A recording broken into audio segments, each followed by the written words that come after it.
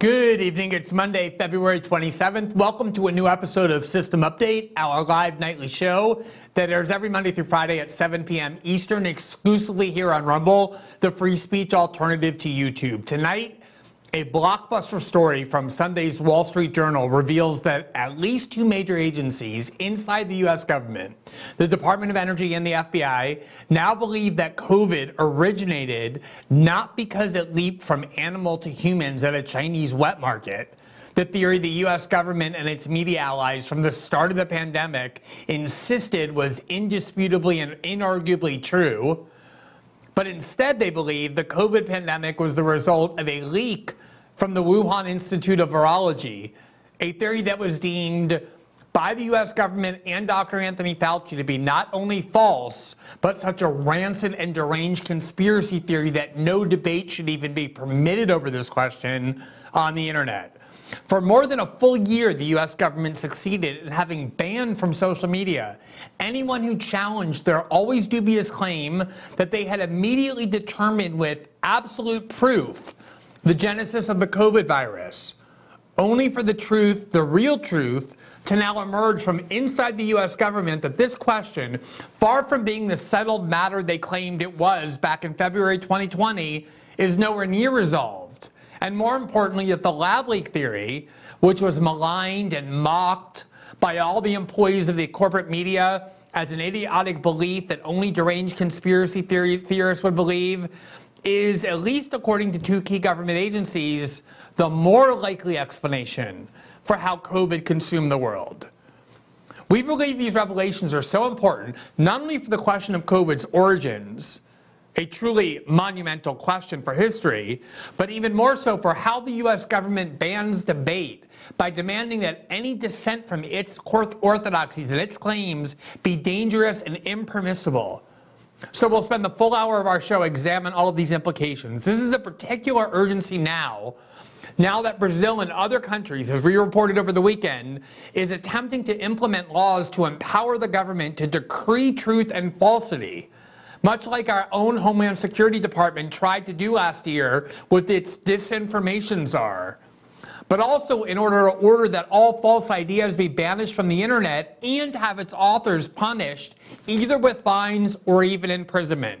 There are laws now pending in many countries that provide that, and Brazil is poised with the encouragement of the EU and the US that want such laws to implement their own. If these new revelations that we're about to show you don't demonstrate the grave danger of the West's growing censorship regime, I believe that nothing will. For now, welcome to a new episode of System Update, starting right now.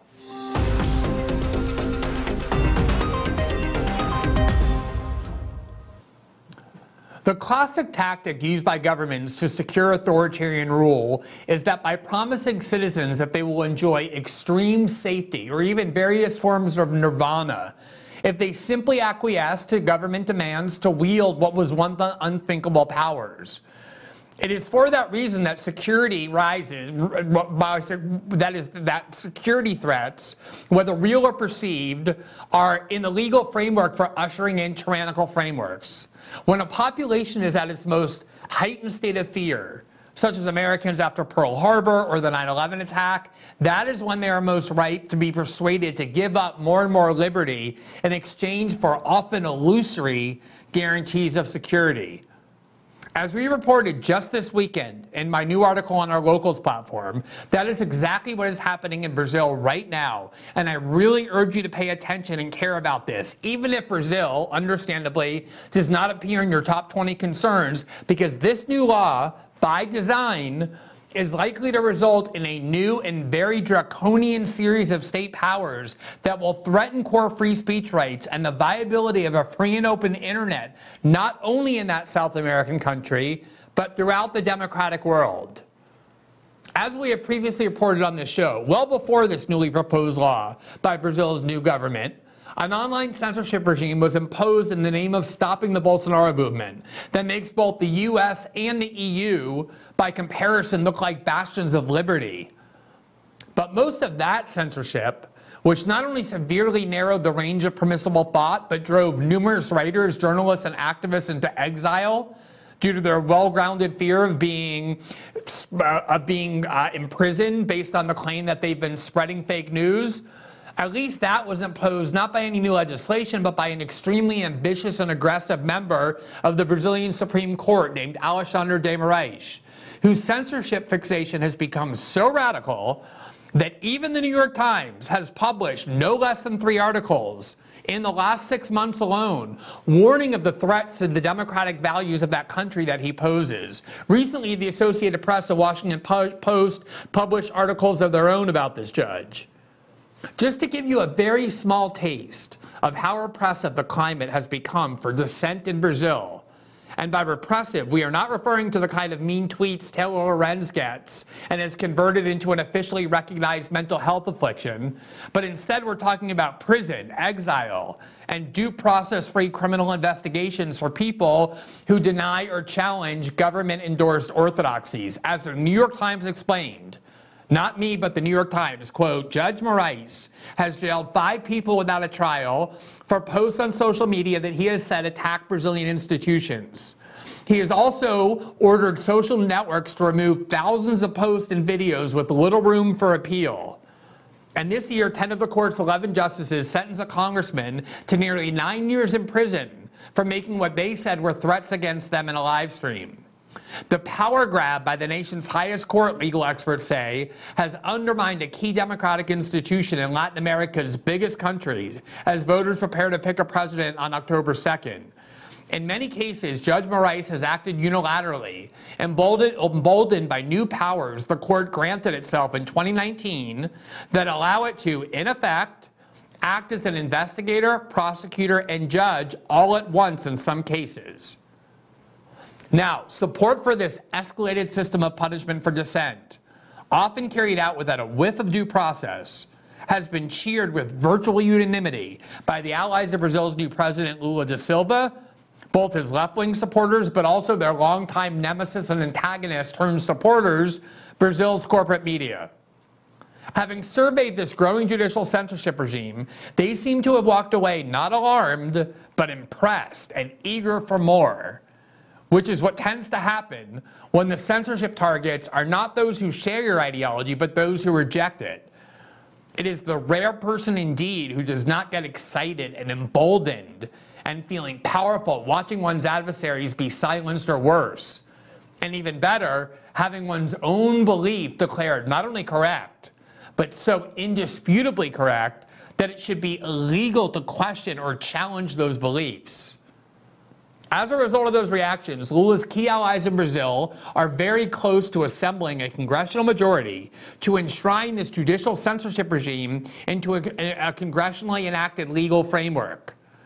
Though the detailed provisions of the law have not yet been unveiled, its core powers have been disclosed, namely, any citizen, including journalists, who write or publish content containing ideas that the government and courts consider false, that they deem false, are subject not only to having their writings barred and removed and deleted by force of law, but those citizens who wrote the false ideas will face punishment, including fines under certain circumstances and even imprisonment. It is, in other words, yet another return to the dark times of the pre-Enlightenment era, before the 17th century, when many of the world's greatest and most innovative thinkers, Socrates, Copernicus, Galileo, Voltaire, Descartes, and so many others, were constantly persecuted, forced to write in virtual code to conceal their attacks on establishment pieties, and often imprisoned, all because of the claim that they defended ideas that were deemed false.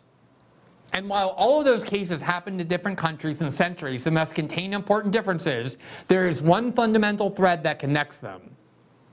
Society was ruled by a centralized institution of authority, a monarch, a church, clerics, an emperor, which had convinced itself that it was no longer plagued by the human condition of fallibility, that instead it had managed to acquire and embrace absolute truth.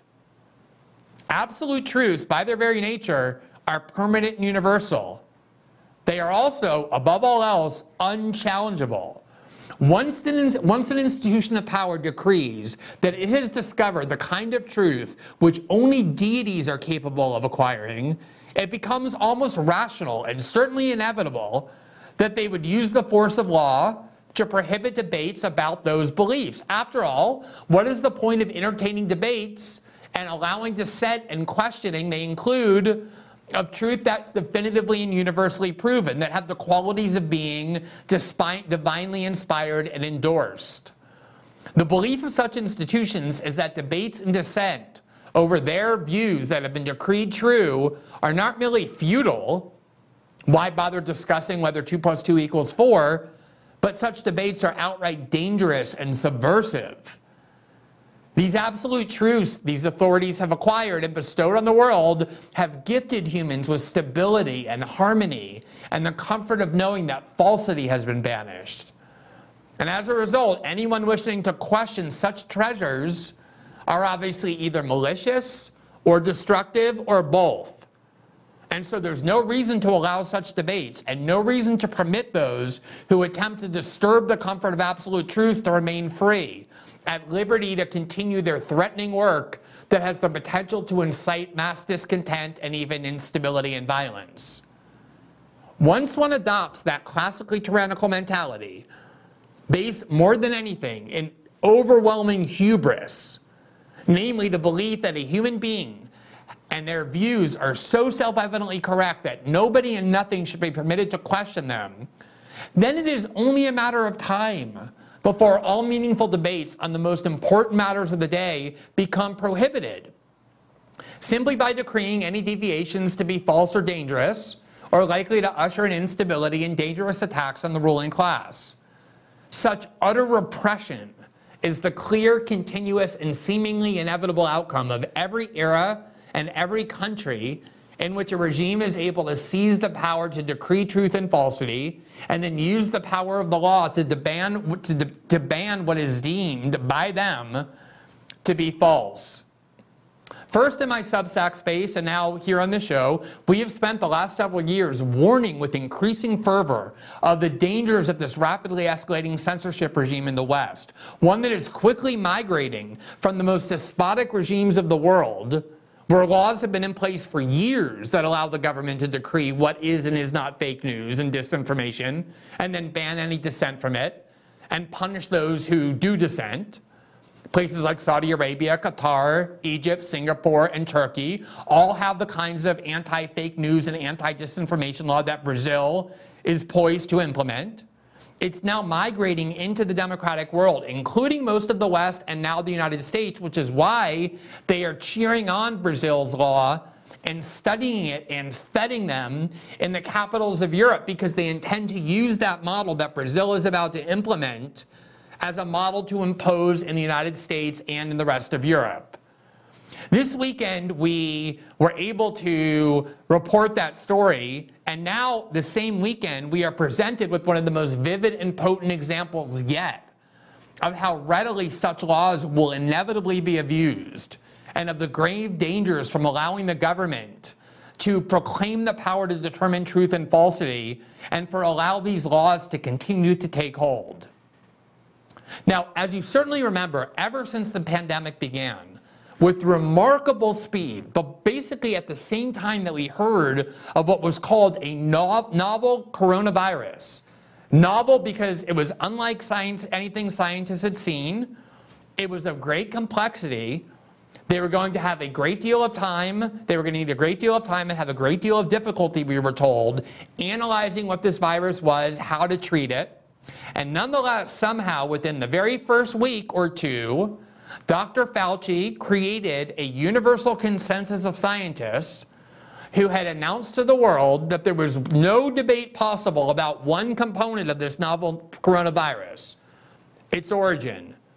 They were absolutely certain and made everyone who was able to hear have it known that the way in which the coronavirus was created and ended up being infecting humans was that it made a species leap from animals to humans, whether at a wet market in China or in some other way.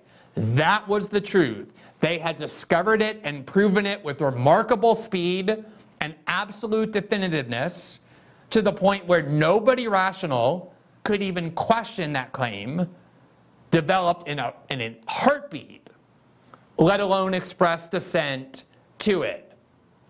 And yet we learn this week from the Wall Street Journal, now almost 3 years into the pandemic, something quite remarkable. There you see the Wall Street Journal article and its headline on the screen, the title of which is "Lab Leak is the most likely origin of COVID-19 pandemic." Energy Department now says the U.S. agency's revised assessment is based on new intelligence.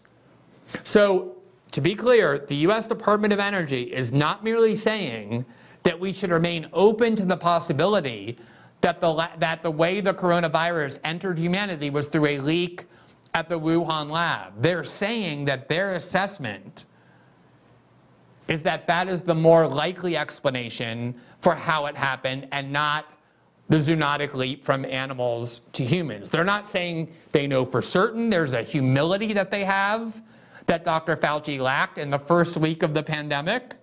But they're saying it's possible that there's another explanation, but to them, the most likely one is the one that we were told for 2 years only lunatics believed. And that was so blatantly unhinged that it shouldn't even be allowed to be heard on the internet, and it wasn't allowed on the internet.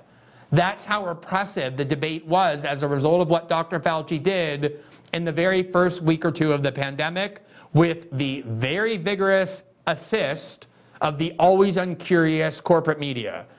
The Wall Street Journal article reports, quote, "The U.S. Energy Department has concluded that the COVID pandemic most likely arose from a laboratory leak, according to a classified intelligence report recently provided by the White House and key members of Congress. A new report highlights how different parts of the intelligence community have arrived at disparate judgments about the pandemic's origin. The Energy Department now joins the FBI in saying the virus likely spread via mishap at a Chinese laboratory. 4 other agencies, along with the National Intelligence Panel, still judge that it was likely the result of a natural transmission, and 2 are undecided. U.S. officials declined to give details on the fresh intelligence and analysis of the Energy Department to change its position. They added that while the Energy Department and the FBI each say an undetected lab leak is most likely, they arrived at those conclusions for different reasons. A senior U.S. intelligence official confirmed that the intelligence community had conducted the update, whose existence hasn't previously been reported. This official added that it was done in light of new intelligence, further study of academic literature, and consultation with experts outside the government. Now note here that we cannot conclude, at least from this, that the U.S. government has discovered the actual origin. All of this would lead a rational person to conclude that that is still very much debatable. No rational person would want to prevent a debate on this question from being conducted on the internet or anywhere else based on the argument that the answer has already been definitively ascertained. Everybody should want this debate to continue. We should want to know the answer, and clearly we don't, because experts who are tasked with studying the relevant data are reaching different conclusions. So the point here is not that when the U.S. government opines on something, we all uncritically nod our heads and start repeating it. That's what the media does, and that's what the media did, as we're about to show you. That's what idiots and propagandists do. What rational people do is, before they believe that a definitive answer to one of the world's most important and pressing historical questions has been discovered, they want to see proof that it's true. And that was never provided, even though our major institutions, starting with the US government, followed by the corporate media, and then ultimately by big tech, all did just mindlessly nod their head soon as Dr. Fauci announced very early in the pandemic that he knew the answer, and not only knew the answer, but with such certainty that no dissent should be allowed. Now, just to remind you of how repressive the climate was as a result of that judgment that he issued, let's look at the fact that here's a Politico article in May 26, 2021. So well more than a year into the pandemic, at least a year and 3 or 4 months, the headline of which reveals, quote, Facebook no longer treating, quote, man-made COVID as a crackpot idea. Facebook's policy tweak arrives as support surges in Washington for a fuller investigation into the origins of COVID-19. Quote, Facebook announced in February it had expanded the list announced in February that it had expanded the list of misleading health claims that it would remove from its platform to including those asserting that COVID-19 is a man-made or manufactured. The tech giants had updated its policy against false and misleading coronavirus information, including its running list of debunked claims over the course of the pandemic in consultation with global health officials. Quote, in light of ongoing investigations into the origin of COVID-19 and in consultation with public health experts, we will no longer remove the claim that COVID-19 is man-made from our apps, the spokesman said in an email statement. We're continuing to work with health experts to keep pace with the evolving nature of the pandemic and regularly update our policies as new facts and trends emerge. Now, because there's so much corporate tease in this article, let's just stop for a second. Let's just pause and reflect on what actually happened here as this article reflects. From the start of the pandemic, Facebook created a list of ideas, of views, of arguments, of beliefs that it had declared banned and off limits. Just like every pre-Enlightenment institution of authority had a list of banned ideas that they would not tolerate anyone airing as well. That was the model Facebook had adopted. You have this novel coronavirus pandemic. It's causing shutdown of all of society, massive infringement on our civil liberties, one of the most important things that will happen in our lifetime. And instead of encouraging debate about the various components of what happened, the exact opposite was true. The monopoly of big tech, the monopoly power of big tech was weaponized by the US government to say, these are a list of arguments we will not allow you to express, and they perfectly aligned with all of the beliefs that Dr. Fauci and the US government had described as false. So once the US government describes a claim as false, you become banned, at least on the biggest technology platforms where we all communicate, from questioning or deviating from or challenging what the government has claimed is true and what has told you to believe. And one of the claims that Facebook had banned from the very start was the argument that the evidence seemed more convincing that COVID was a virus that leaked from the Wuhan Institute of Virology, where by a huge coincidence, exactly the kind of research on coronaviruses was being done, including making them more dangerous for humans, so-called gain-of-function research. And it just so happened that Wuhan was the exact place where this virus was first discovered and from which it spread to the rest of the world. Nonetheless, despite that amazing and massive and extremely improbable coincidence, we were all banned, upon threat of being permanently banished from the internet, from expressing the view that perhaps this option should still be considered as a possible viable theory. And the only reason we were banned from that was because the US government and Dr. Fauci instructed big tech that that should not be allowed, because he was very eager from the start of the pandemic, for reasons we're about to discover, to ensure that the lab leak was immediately placed off limits as something only people who are barely sane would even consider saying. And it was only once the Biden administration itself, a year and a half into the pandemic, finally acknowledged what was clear all along, that in fact there was no definitive evidence ever in the possession of the US government that proved one way or the other what the origins of the COVID pandemic was. Only once the US government admitted that a legitimate debate should be had, only then did Facebook permit you to go onto its platform and say, you know what, I actually think that what's more likely is that this leaked from the Wuhan lab and did not in fact jump from another species to human beings. So do you see what the internet has been turned into? The internet, whose promise in the 1990s was it would be the most revolutionary and potent instrument of liberation and individual empowerment to allow human beings to exchange ideas intellectually without the mediation, much less the regulation of corporate and state power. Instead, it has become a tool for allowing information to be disseminated to the extent and only to the extent it aligns with what the US government wants people to believe. And any information that meaningfully challenges the US government gets banned. And that was why Facebook decided it would allow this idea to be heard only once even the Biden administration gave them the green light by saying, you know what, we don't actually know where the COVID virus came from, and we actually are going to investigate. What happened to all of the definitive, mathematically certain proof that Dr. Fauci and his associates claimed they had, going all the way back to that notorious Lancet letter right at the beginning of February that told the world that we should not tolerate deranged and hateful conspiracy theorists who want to suggest that this might have leaked from a lab in China? Where did all that evidence go? You know what the answer is. It was never there to begin with in the first place. And that's because the US government, like virtually every institution of authority and power in history, abused its power and trust to decree what is true and false, to place off limits as false a theory, not that they thought was false, but that they perceived as contrary to their own interests.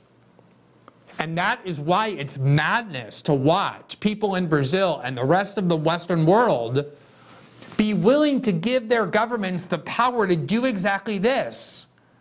That from now on, it will be the government or other institutions of authority that decree truth and falsity, and not human debate and human reason. Remember, that was the whole point of the Enlightenment.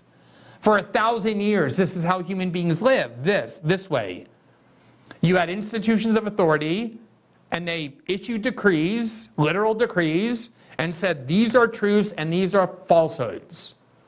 And anyone who expressed an idea in the falsehood category, just like Facebook maintained falsehood categories, was not just mocked, but punished.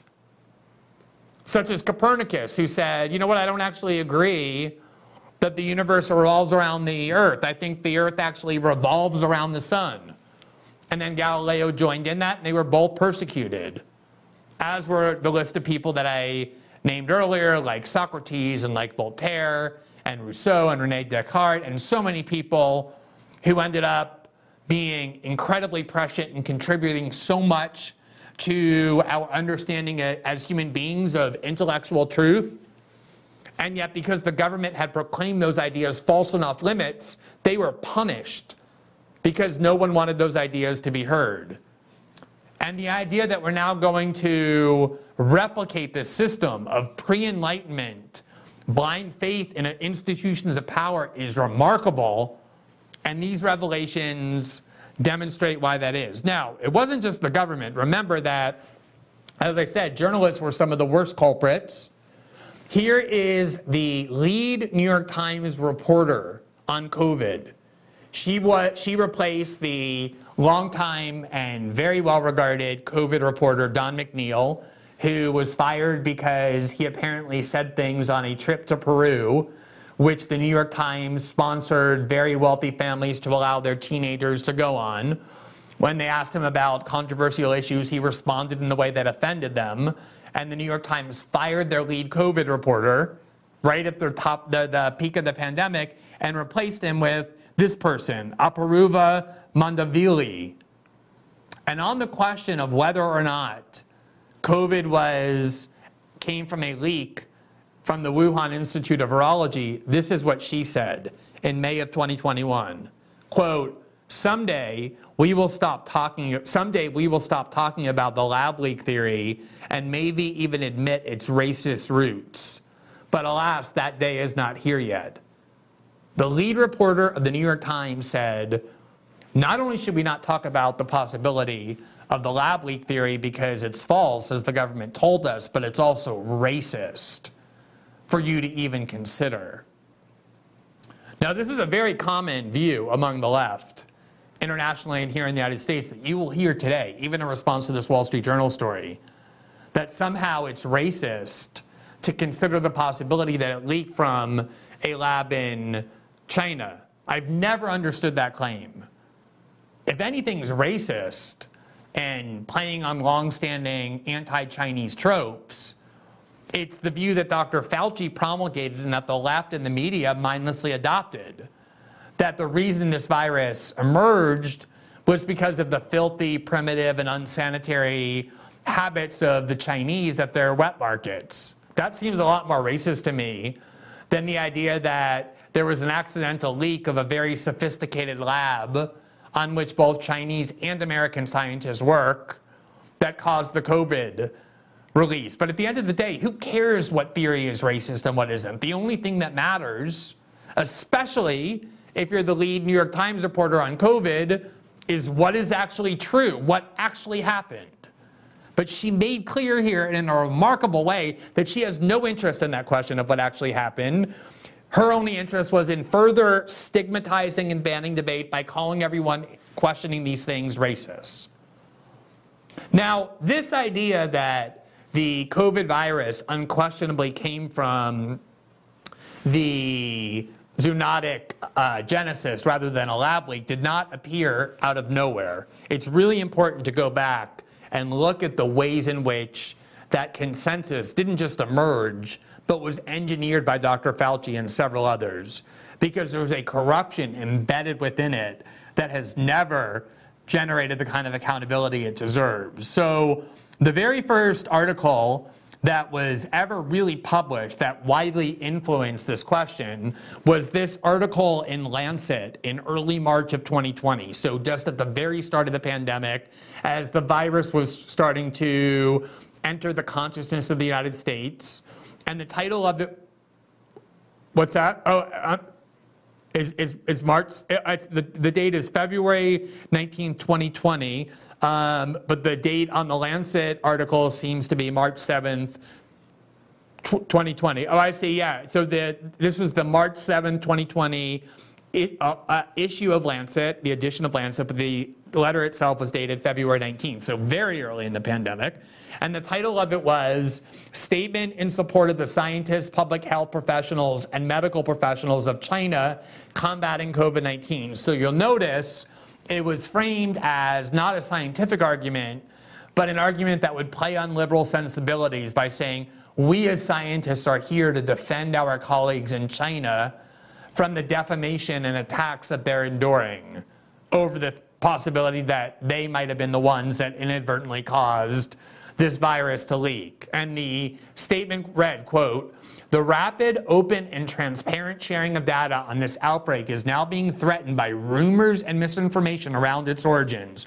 We stand together to strongly condemn conspiracy theories suggesting that COVID-19 does not have a natural origin. Scientists from multiple countries have published and analyzed genomes of the causative agent, severe acute respiratory syndrome coronavirus 2, SARS-CoV-2, and they overwhelmingly conclude that this coronavirus originated in wildlife, as have so many other emerging pathogens. Conspiracy theories do nothing but create fear, rumors, and prejudice that jeopardize our global collaboration in the fight against this virus. We support the call from the Director General of WHO to promote scientific evidence and unity over misinformation and conjecture." Now note here that this letter presented no scientific evidence of any kind. It did two things. It asserted that the coronavirus emerged from natural life, from a non-human species, and then it accused anyone who doubted that or who questioned it of being a racist conspiracy theory. And that is what set the tone from the very beginning, that nobody could question the official explanation presented without scientific evidence that the coronavirus came from an animal species and not that lab in Wuhan. Now, behind the scenes, as we're about to show you, there was a lot of concern about this Lancet letter, including the fact that it was organized by a scientist, Peter Dissent, who had all sorts of conflicts of interest in debunking the claim that it came from the Wuhan Institute of Virology, in particular the undisclosed fact that he himself and his company had received funding from Dr. Fauci and provided some of that funding to do some of this work with the Wuhan Institute of Virology. It is shameful that Lancet published such an influential article on such an important matter without disclosing that the main scientist who organized the entire letter had a direct financial and reputational interest in maligning and denigrating the explanation for its origins that letter so successfully set out to do.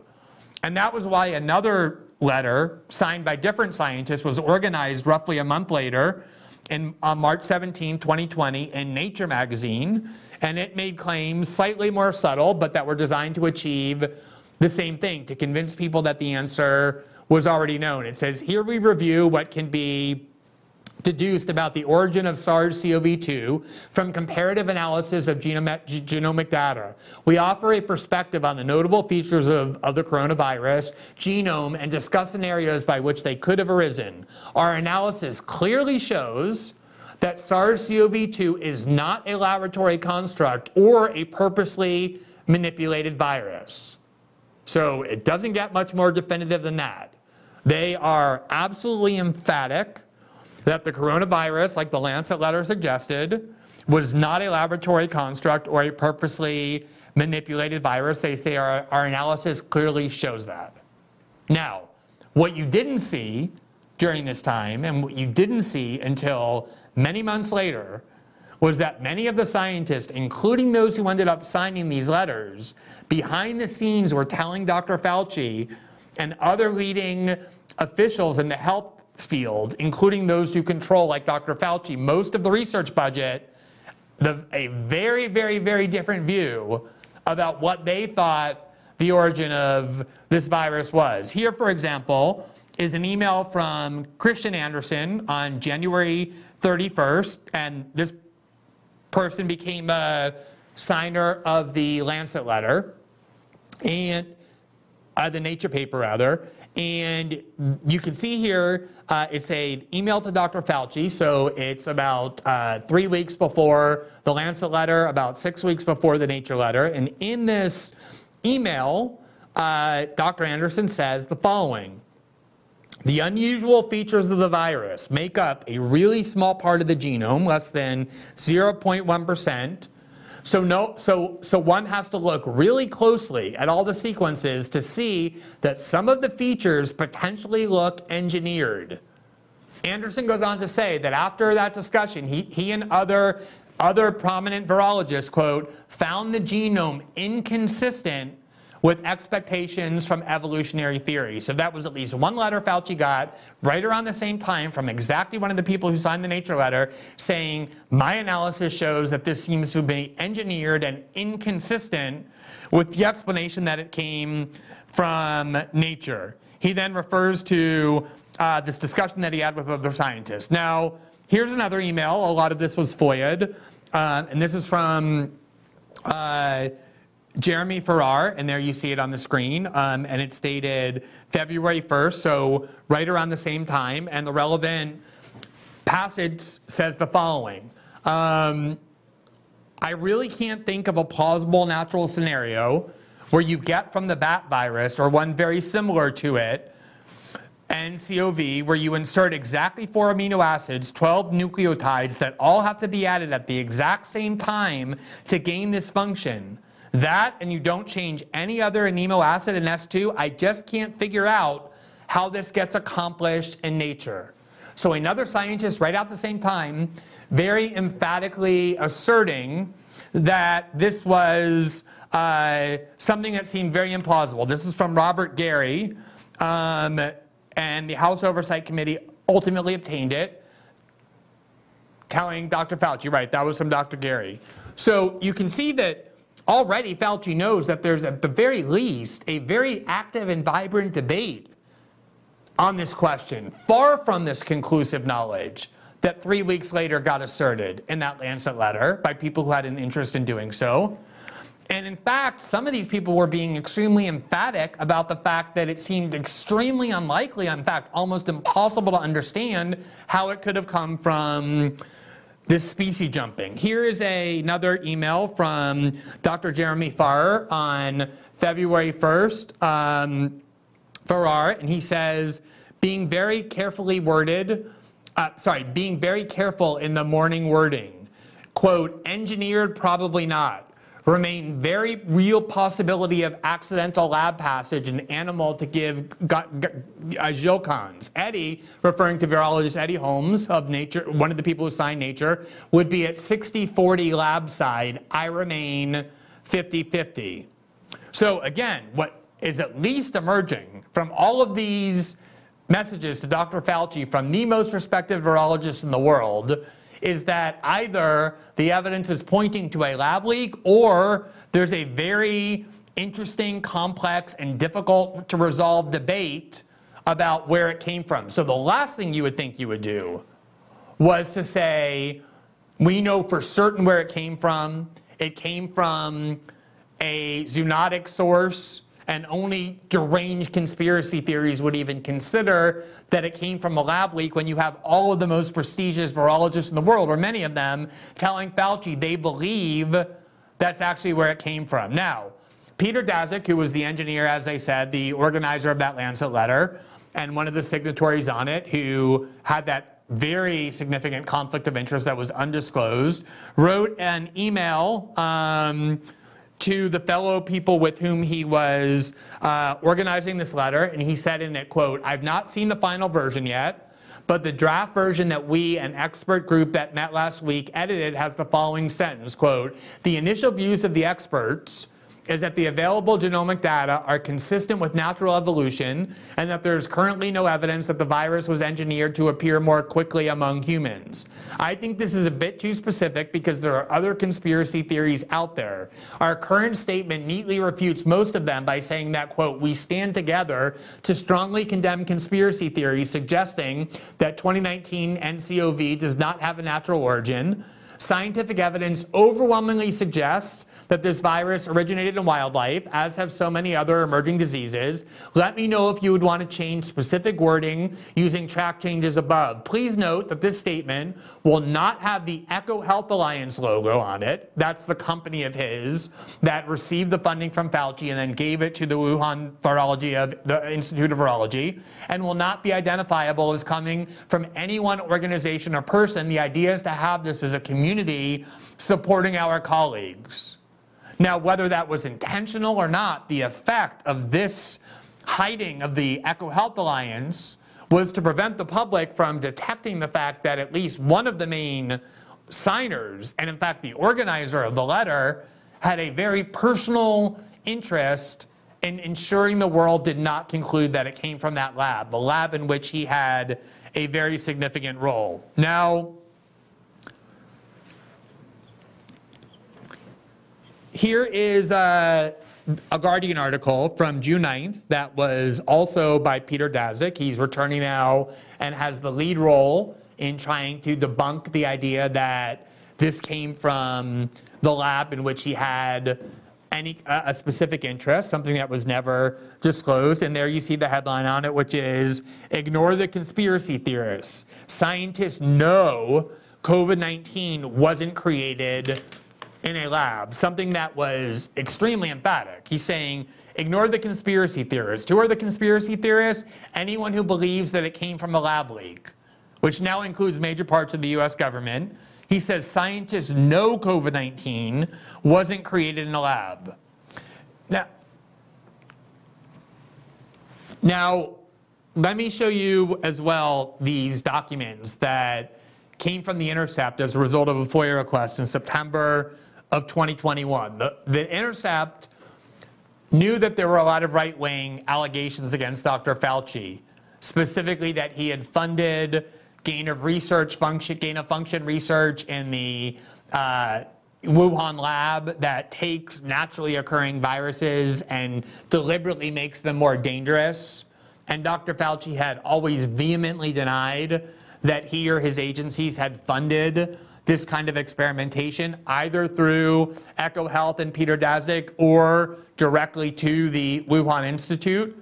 So Dr. Fauci also had, because of his connections to the Wuhan Institute, a very personal interest in ensuring that this got written off as false.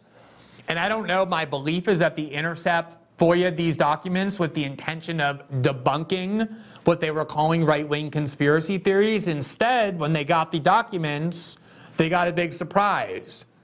The documents confirmed the main arguments being made by the right-wing conspiracy theorists that the media was claiming were deranged and were out to get Dr. Fauci. And to its credit, I guess, The Intercept did what they should have done, which is they published these documents, which up to that point had been some of the most convincing, proving that, in fact, Dr. Fauci had been funding exactly this sort of research. The headline of the article is, NIH documents provide new evidence of U.S.-funded gain-of-function research in Wuhan. U.S.-funded experimentation in China posed biosafety risks but did not cause COVID-19 pandemic, scientists say. So there you see The Intercept trying to caveat what they found a little bit for the left, that it didn't cause COVID-19, according to scientists, but nonetheless, the documents proved that Fauci's agencies were funding gain-of-function research in this institute that Fauci had forever vehemently and angrily denied. Here's the article, quote, The Intercept contained new evidence that the Wuhan Institute of Virology and the nearby Wuhan University Center for Animal Experiment, along with their collaborator, the U.S.-based nonprofit EcoHealth Alliance, have engaged in what the U.S. government defines as, quote, gain-of-function research of concern, intentionally making viruses more pathogenic or transmissible in order to study them, despite stipulations from a U.S. funding agency that the money may not be used for that purpose. Grant money for the controversial experiment came from the National Institute of Health, National Institute of Allergy and Infectious Diseases, which is headed by Anthony Fauci. The award to EcoHealth Alliance, a research organization which studies the spread of viruses from animals to humans, included subawards to Wuhan Institute of Virology and East China Normal University. The principal investigator on the grant is EcoHealth Alliance President Peter Daszak, who has been a key voice in the search for COVID-19's origins. In a 2005 paper, his team showed that the first SARS virus originated in bats. Middle East Respiratory System, or MERS, is caused by a coronavirus that emerged in 2012 and also was believed to come from bats, which are now a prime target for virologists trying to understand and combat emerging diseases. Daszak has long maintained that his research is critical to preventing outbreaks, but the research on the bat viruses in Wuhan showed that infecting live animals with altered viruses can have unpredictable consequences. A report to NIH on the project's progress in the year ending in May 2018 described scientists creating new coronaviruses by changing parts of WIV1 and exposing genetically engineered mice to the new chimeric viruses. Inside the lungs of the humanized mice, however, the novel viruses appear to have reproduced far more quickly than the original virus that was used to create them, according to a bar graph shown in the documents. The viral load in the lung tissue of the mice was, at certain points, up to 10,000 times higher in the mice infected with the altered virus than in those affected with WIV1. Now, this shows three really critical points. Number one, the two primary and most important organizers of the view that the lab leak was a crazy conspiracy theory, that nobody should believe it, that the COVID origin was already proven, that it was zoonotic. The two primary people who did that were Anthony Fauci and Peter Daszak, and both had extremely significant personal interests in making the world believe that the lab leak was out of the question. And here was the evidence presented by The Intercept of exactly what that personal interest was, and it was never disclosed.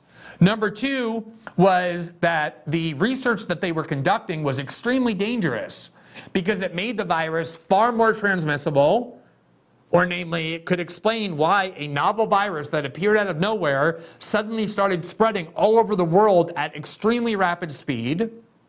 And number three, it proved that the exact kind of research on bat coronaviruses that could easily cause a leak and then an infection of humans just so happened to be taking place in the same city in China where the virus first appeared. And yet nobody was allowed to connect the dots on any of this because everybody who did was immediately castigated as some crazy lunatic. And I want to show you just a couple of examples of how the people who always lead the propaganda, namely the US media, are the ones who did that. So let's just look at a couple of examples of how people who were talked about or who questioned the government's theory as propounded by Dr. Fauci and suggested that perhaps it was a lab leak, look at how they were talked about.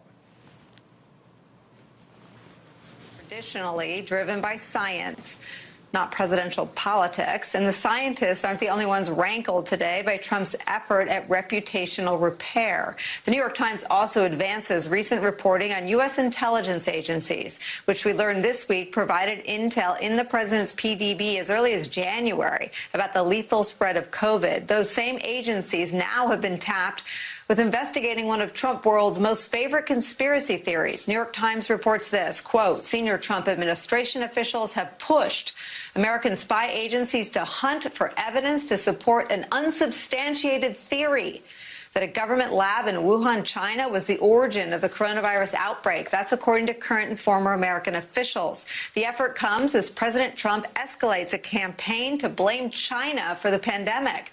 Some intel analysts are concerned that the pressure from the administration officials will distort assessments about the virus and that they could be used as a political weapon in an intensifying battle with China over a disease that has infected more than 3 million. These people have no idea what they're talking about. All they know is the following. Government officials told them to believe two things: that the origin of the COVID virus was definitively proven as zoonotic, and number two, anyone who questioned the alternative or who dared to challenge the government's claims was a crazy conspiracy theorist and a lunatic. Let's look at a couple more examples. In a lab in Wuhan, China. And yet this week, Donald Trump is still pushing the debunked bunkum, despite his own intelligence community's findings that that is simply not true. Okay, according to her, who gets to go on NBC News and say this, all while they lecture you about the need to combat disinformation, according to her, the lab leak theory is debunked. It's debunked. It's been proven false after everything I've just showed you. And not only has it been proven false, but that the reason we all know it's false and should never question it is because the intelligence community told us the truth. And once they tell us the truth, our job as citizens and journalists is to bow our heads and nod mindlessly. This is really what goes on every day in the media, in media discourse. This is how propaganda is so easily concocted and disseminated, is it comes from government officials who make completely self-interested and unproven claims, and they issue it to these subservient media outlets who repeat it over and over and over again. And any dissident or anyone who questions it is either maligned and excluded and ostracized, or when that doesn't work, when they get to become too influential, they get banned by the major means of communication, which is big tech. And we know that the government has a very direct hand in doing that as a result of a lot of reporting, including the Twitter files. On Thursday, the intelligence community released a rare statement saying they agree with the scientific consensus that the virus was not man-made. But it's not like Trump has a history of going against the words of his own intelligence community or anything. I mean, that's how not just her brain functions, but how the brain of most people who work in journalism in the United States function. The intelligence community said this, and that's the end of the story. That's why for 3 weeks before the 2020 election, they just said over and over that we should ignore the reporting about Joe Biden's activities in China and Ukraine, because the documents on which they were based were fraudulent. They were Russian disinformation. How do we know that? The CIA told us that. That's the only simple-minded cognitive process of which their brains are capable. And I know some of you are going to say, no, actually they're capable of more they're doing this with malice because they're deliberate liars. Maybe that's true for some of them. But do not underestimate the fact that these corporations purposely hire people who are incapable of critical thinking, because that's the last thing that they want. They don't want anyone going on their airwaves and saying, wait a minute, how do we know this? And aren't there a lot of people who have interest in having us believe that the answer has been discovered and that the lab leak isn't how it happened? And they pick people on purpose. I just showed you Nicole Wallace, Joy Reid. These are people who are incapable of that kind of thinking, and that's why they succeed there. Let me show you another example. At least the 24th. Ken, the other thing I wanted to ask you about is this question about the Wuhan lab. We know that it's been debunked that this virus... We know that it's been debunked. Casey Hunt is talking to Ken Delanian, the national security reporter for NBC News, who before getting hired at NBC got caught submitting all of his stories to the CIA for approval. There's a FOIA request that The Intercept did in 2015 when I was there, in which that was all discovered. When he was at the LA Times, he then got promoted to AP and then got promoted to NBC after having got caught being a CIA spokesman.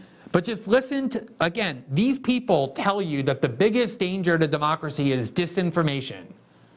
And listen to what she just said in the middle of this coronavirus pandemic. At least the 24th. Ken, the other thing I wanted to ask you about is this question about the Wuhan lab. We know that it's been debunked that this virus was man-made or modified or anything. That's what she claims she knows, that it's been debunked, that it was not man-made or anything like that. But as you've reported, the Intelligence Committee has been sort of paying attention to the question of whether it was an accident at a Chinese lab. And now, let me just show you, not that this is a person who is remotely a journalist, but it's certainly somebody who has some degree of cultural cachet. And this was the sort of thing being said constantly on late night TV for people who don't watch cable news, which is the vast majority of American people. The vast majority of American people also don't watch late night cable TV, late night comedy shows anymore because it contains things like this. But here's what Jimmy Kimmel told the world. He's also pushing U.S. intelligence to find evidence for this theory that the virus was accidentally released from a lab in Wuhan. That's his new angle to feed the wingnuts, to treat this virus like it was a conspiracy of some kind. It should have never happened. This plague should never have happened. It could have been stopped, but people chose not to stop it. What people? Tomorrow he'll blame the Spanish flu on Antonio Banderas. Trump has also reportedly been upset with... And like, look at the arrogance and smugness of these people. You know, like they think they're such experts on everything. They follow the science. They don't know. Their brains are completely broken. They know nothing. They're incapable of reading even a simple sentence and analyzing whether any evidence accompanies it. And so for a year and a half, they just walked around with that smug look on their face, mocking anybody who said that they think we should remain open to the possibility, if not lean toward the possibility, that it came from this lab. A claim that we now know many people inside the U.S. government believe is the most likely explanation. And I'd be willing literally to bet every single one of my worldly possessions that not one of these people, and there are, obviously countless more examples who did exactly the same thing. They always speak from the same script. I could spend the rest of the night showing you people doing these same things. I have a lot of them here. Not one of them will go back and say, hey, remember a year ago when I mocked the idea that this could have come from the Wuhan Institute because I was told by my government that I should say that? Well, it turns out I was wrong. There's ample evidence to believe that it actually might have come from there, and we should have had that debate. And I am sorry for being one of the people who used my TV platform to foreclose the debate by saying only idiots and conspiracy theorists believe that, or using my journalistic credentials to tell you falsely that theory had been debunked definitively. Not one of these people will even acknowledge any of this, let alone apologize for or account for their role in what they did, because this is actually their job. Their job is not ever to tell you the truth. Their job is to spread government propaganda to the extent that it advances the liberal cause. And because they did that, in this case, when they told you Hunter Biden's laptop was Russian disinformation, when they told you the Trump organization had a secret bank with secret connection with Alpha Bank, that Putin was controlling the United States through secret blackmail control of Trump, all things that were classic disinformation. They were doing their job. Spreading disinformation for this agenda is their job. Now, just to kind of conclude the circle here about what actually happened, I really think it's worth looking at all of this because it's a complex series of events. Some of it has taken place a while ago, and we also, I think it's really worth revisiting it to remind ourselves what happened in light of the findings from the Wall Street Journal. Let's look at this Lancet letter that the journal was forced to release in July of 2021, a year and a half into the pandemic, in which they radically backtracked and compensated for a grievous error they committed in that first Lancet article without acknowledging they did so. This time they weren't here to say we know for sure what the answer is, the way they did somehow right at the start of the pandemic. They did the opposite. The article was entitled "Science, Not Speculation, is Essential to Determine How SARS-CoV-2 Reached Humans." And it was signed by several of the same people, including Peter Daszak. And the article reads, quote, "Recently, many of us individually received inquiries asking whether we still support what we said in early 2020. Opinions are neither data nor conclusions. Evidence obtained using the scientific method must inform understanding and be the basis for interpretation of the available information. The critical question we must address is, how did SARS-CoV-2 reach the human population? This is important because it's such insights that will drive what the world must urgently do to prevent another tragedy like COVID-19. Now, that sounds radically different, does it not, than that first letter in which they asserted they knew the answer for sure, that set what the entire world thought for the next year and a half, that we knew the answer and it was zoonotic. Now they're back to say we can't use speculation, we can't use opinion, only evidence. And it's urgent that we find out the answer, implicitly admitting they didn't know the answer, even though they implied previously that they did. Now, what also happened here is that they included an addendum, and it was entitled an addendum, Competing Interest and the Origins of SARS-CoV-2, which was designed to do what they should have done back with that original letter, which was acknowledge that Peter Daszak has a direct personal and financial interest in the outcome of the debate on which he's so emphatically opining, given his involvement in the Wuhan lab, something that they just neglected to do and never went back and apologized for. Either they just kind of tacked it on to this much more benign letter a year and a half into the pandemic. Now, as I said, it's the people who are constantly holding themselves out as the guardians of disinformation who are the ones who most aggressively and casually spread disinformation. And just to show you an example, here's Ann Applebaum, who is constantly on boards about the dangers of disinformation and how we stop it. Here's a tweet of hers from September 9th, 2021, commenting on an appearance on Fox News by Tom Cotton, who reiterated his suggestion that coronavirus originated at a super lab in Wuhan. So Tom Cotton went on Fox News and reiterated his suggestion that much of the government now shares, that the coronavirus did not come from another species but originated at a super lab. And she said, Ann Applebaum did, the writer at The Atlantic, wow, just like the Soviet propagandists who tried to convince the world that the CIA invented AIDS. Who's the conspiracy theorist here? Tom Cotton or Ann Applebaum? Who's the purveyor of disinformation? The one who's saying we should be open to the lab leak, or the one who's saying that it's clearly a lie? Now, remember, there were a lot of other claims that were similar in nature, where things that were either uncertain or were untrue were deemed false. Remember that Rand Paul had a hearing on whether cloth masks are actually effective in preventing the transmission and contracting of the coronavirus. And he was suspended for a week because even though he's a senator and a physician, he called into question the effectiveness of cloth masks. And for that, he got banned by YouTube. That was one of the prohibited views.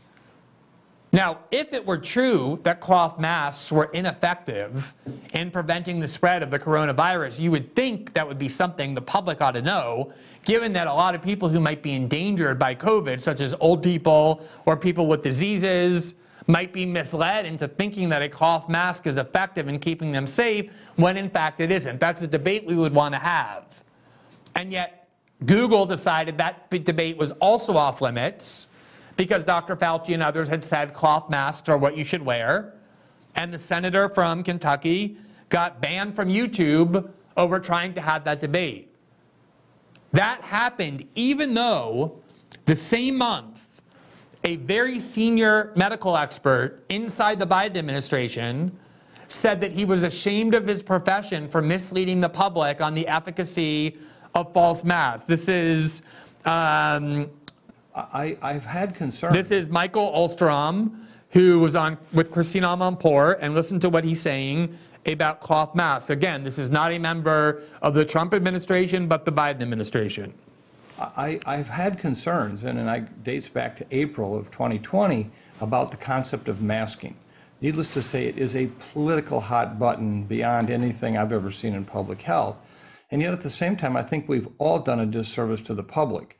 When you actually look at face cloth coverings, those cloth pieces that hang over your face, they actually only have very limited impact in reducing the amount of virus that you inhale in or exhale out.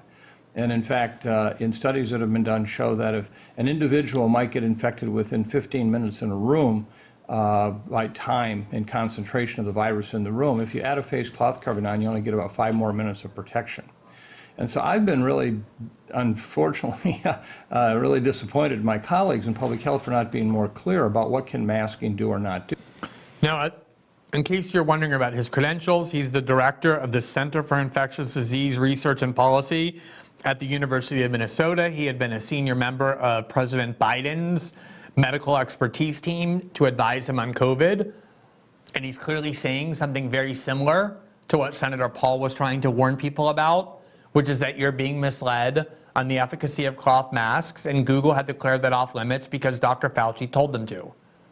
Over and over and over, we see the same type of regime of censorship, which is not the individuals inside these big tech companies making decisions about what is and is not permissible, but instead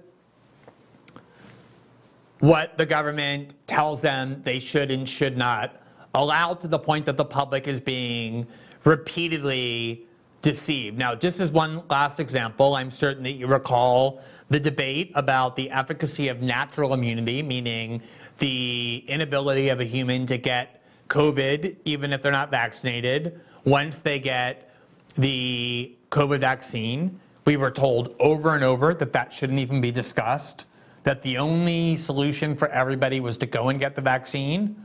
We all know that major media figures lied continuously to the public or misled them about the efficacy of the vaccine. The famous Rachel Maddow clip where she explains to everybody like they're idiots what she knows as an expert, that if you get the vaccine will try and enter your body, but there's a brick wall there because of the vaccine that will stop it from entering your body, and that means that you can no longer transmit it to anybody else. So if everybody is vaccinated, there's nowhere for the virus to go any longer.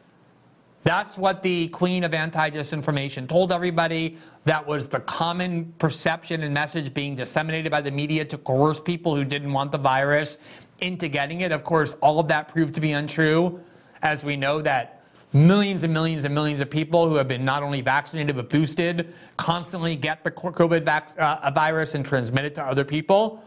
But one of the things that was a major source of closed debate was the efficacy of natural immunity. And yet, as you see here from the Wall Street Journal, 3 years late, The Lancet recognizes natural immunity. Again, The Lancet, which was very, had a lot of antipathy to the idea of natural immunity because they were playing politics instead of following science. Quote, the public health clerisy rediscovers a principle of immunology it derided throughout the pandemic.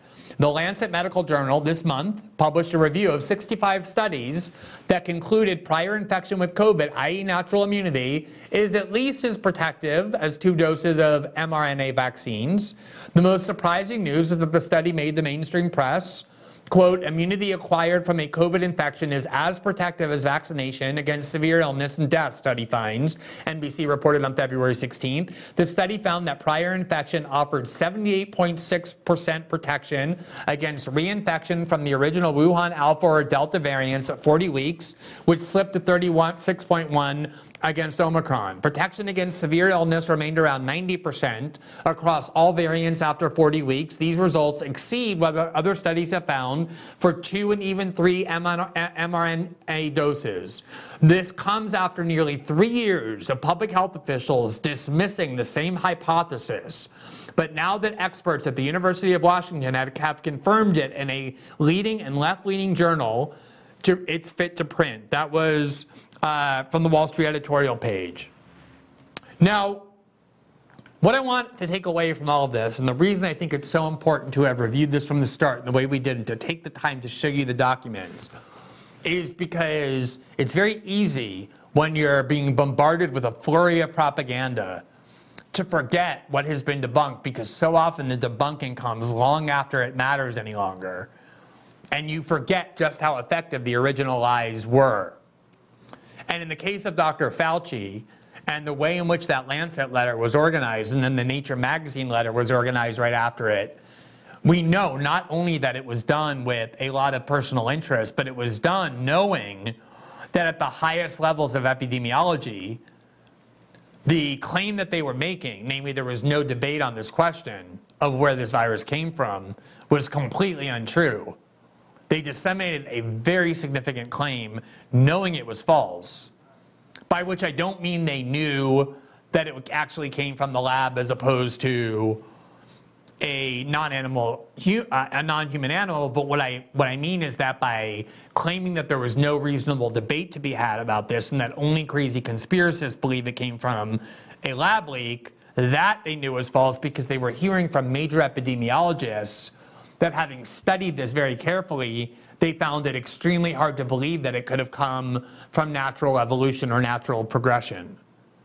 But I think the most important thing to take away from all of this is not the epidemiological or scientific questions. Those we can leave to other people for another day. For now, what we know for certain is that a major part of the US government believes it's more likely than not that it leaked from the Wuhan lab. And that by itself means that the last 3 years of propaganda that told us over and over and over and over again that we knew where the virus came from, and the government's all but official declaration that any alternative theories were false, what we know is the lie was that. They claimed that they knew when they didn't. But the reason this matters so much right now is not just because, again, you should, of course, have enormous amounts of skepticism when the government tells you things. It's much more severe than that.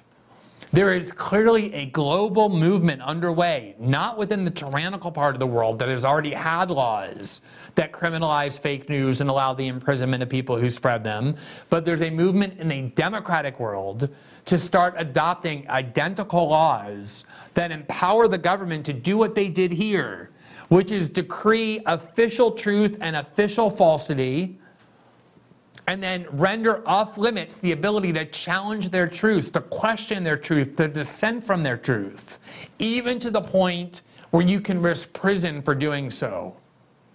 And that is why I keep emphasizing the importance of this Brazilian law and to follow it. As the Brazilians have developed this law, what has happened is that the leading advocates for it, people who are pro-government lawyers, longtime loyalists to Lula, or YouTube stars with absolutely no credentials in anything, who, like most online influencers, change their views with the wind. PT used to be very unpopular 5 years ago, so they all hated PT. Now PT, Lula's party, is popular. Now they're all on board with PT, so it's YouTube influencers and pro-Lula lawyers and even journalists at major corporations who believe they're the owners of the truth. All of these people in Brazil who are behind this law to criminalize fake news that will be determined by the government or courts are all now being celebrated and treated like royalty in European capitals because the EU wants to copy what Brazil is about to do. And Brazil is the perfect place for it to work because on January 8th, they had their own January 6th that they treat like 9/11. Brazilians on the left talk about it like it was a terrorist attack. And as Americans, we all learn that when you put the population in fear and convince them that they're under attack from terrorists, they will give up any right the government asks for. And they'll be persuaded it's only temporary, but of course it's not temporary. The Patriot Act was supposed to be temporary. It's here with us 23 years later. But what Brazil is being used as is a lab to see that once that law is implemented, and then the Brazilian government or the Brazilian courts have the power to order tech companies to remove posts that they consider false, such as the virus came from the Wuhan lab, and to even punish with fines and imprisonments those who said it, the EU will then say, oh, look, Brazil has already implemented this law, let's implement it here. And there may be more problems in doing so in the US because of the First Amendment, but Homeland Security, the FBI, the CIA has shown over and over that they have no qualms about working around the First Amendment and attempting to influence what the internet will and will not allow. Remember, Facebook didn't come up on its own with this prohibited list. It came right from Dr. Fauci. I don't think there's a more important issue at the moment than this one. There may be ones as important. I will always concede that. But if we're about to embark on a world in which the internet is now officially controlled by a legislative framework that allows the government to formally and officially adopt these powers that we haven't really seen since the Enlightenment, to have their views of what is true and false binding on the citizenry to the point that it's illegal to question it, I don't think those dangers can be overestimated. And so we definitely intend to continue to follow the very dangerous law that is advancing rapidly in Brazil, to watch how European countries intend to copy it very, very quickly.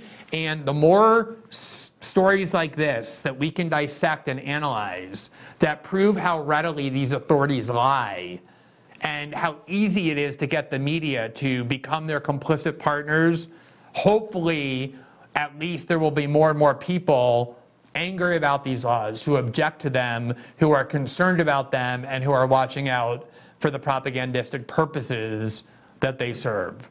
So that will conclude our show for the evening. We really appreciate you indulging us and taking the time when we feel it's necessary to delve into what we regard as complex and important topics in ways that require more time than most shows allowed. That was what we wanted to do with the show from the beginning, was avoid the cable format of having to treat everything within 6 and 7 minute segments in between commercial breaks, or have you have this carousel of ever-changing guests and topics based on the belief that you don't have a significant enough attention span to pay close attention to complicated matters. We have a lot of respect for the audience we've developed over the years and believe that this is what you want.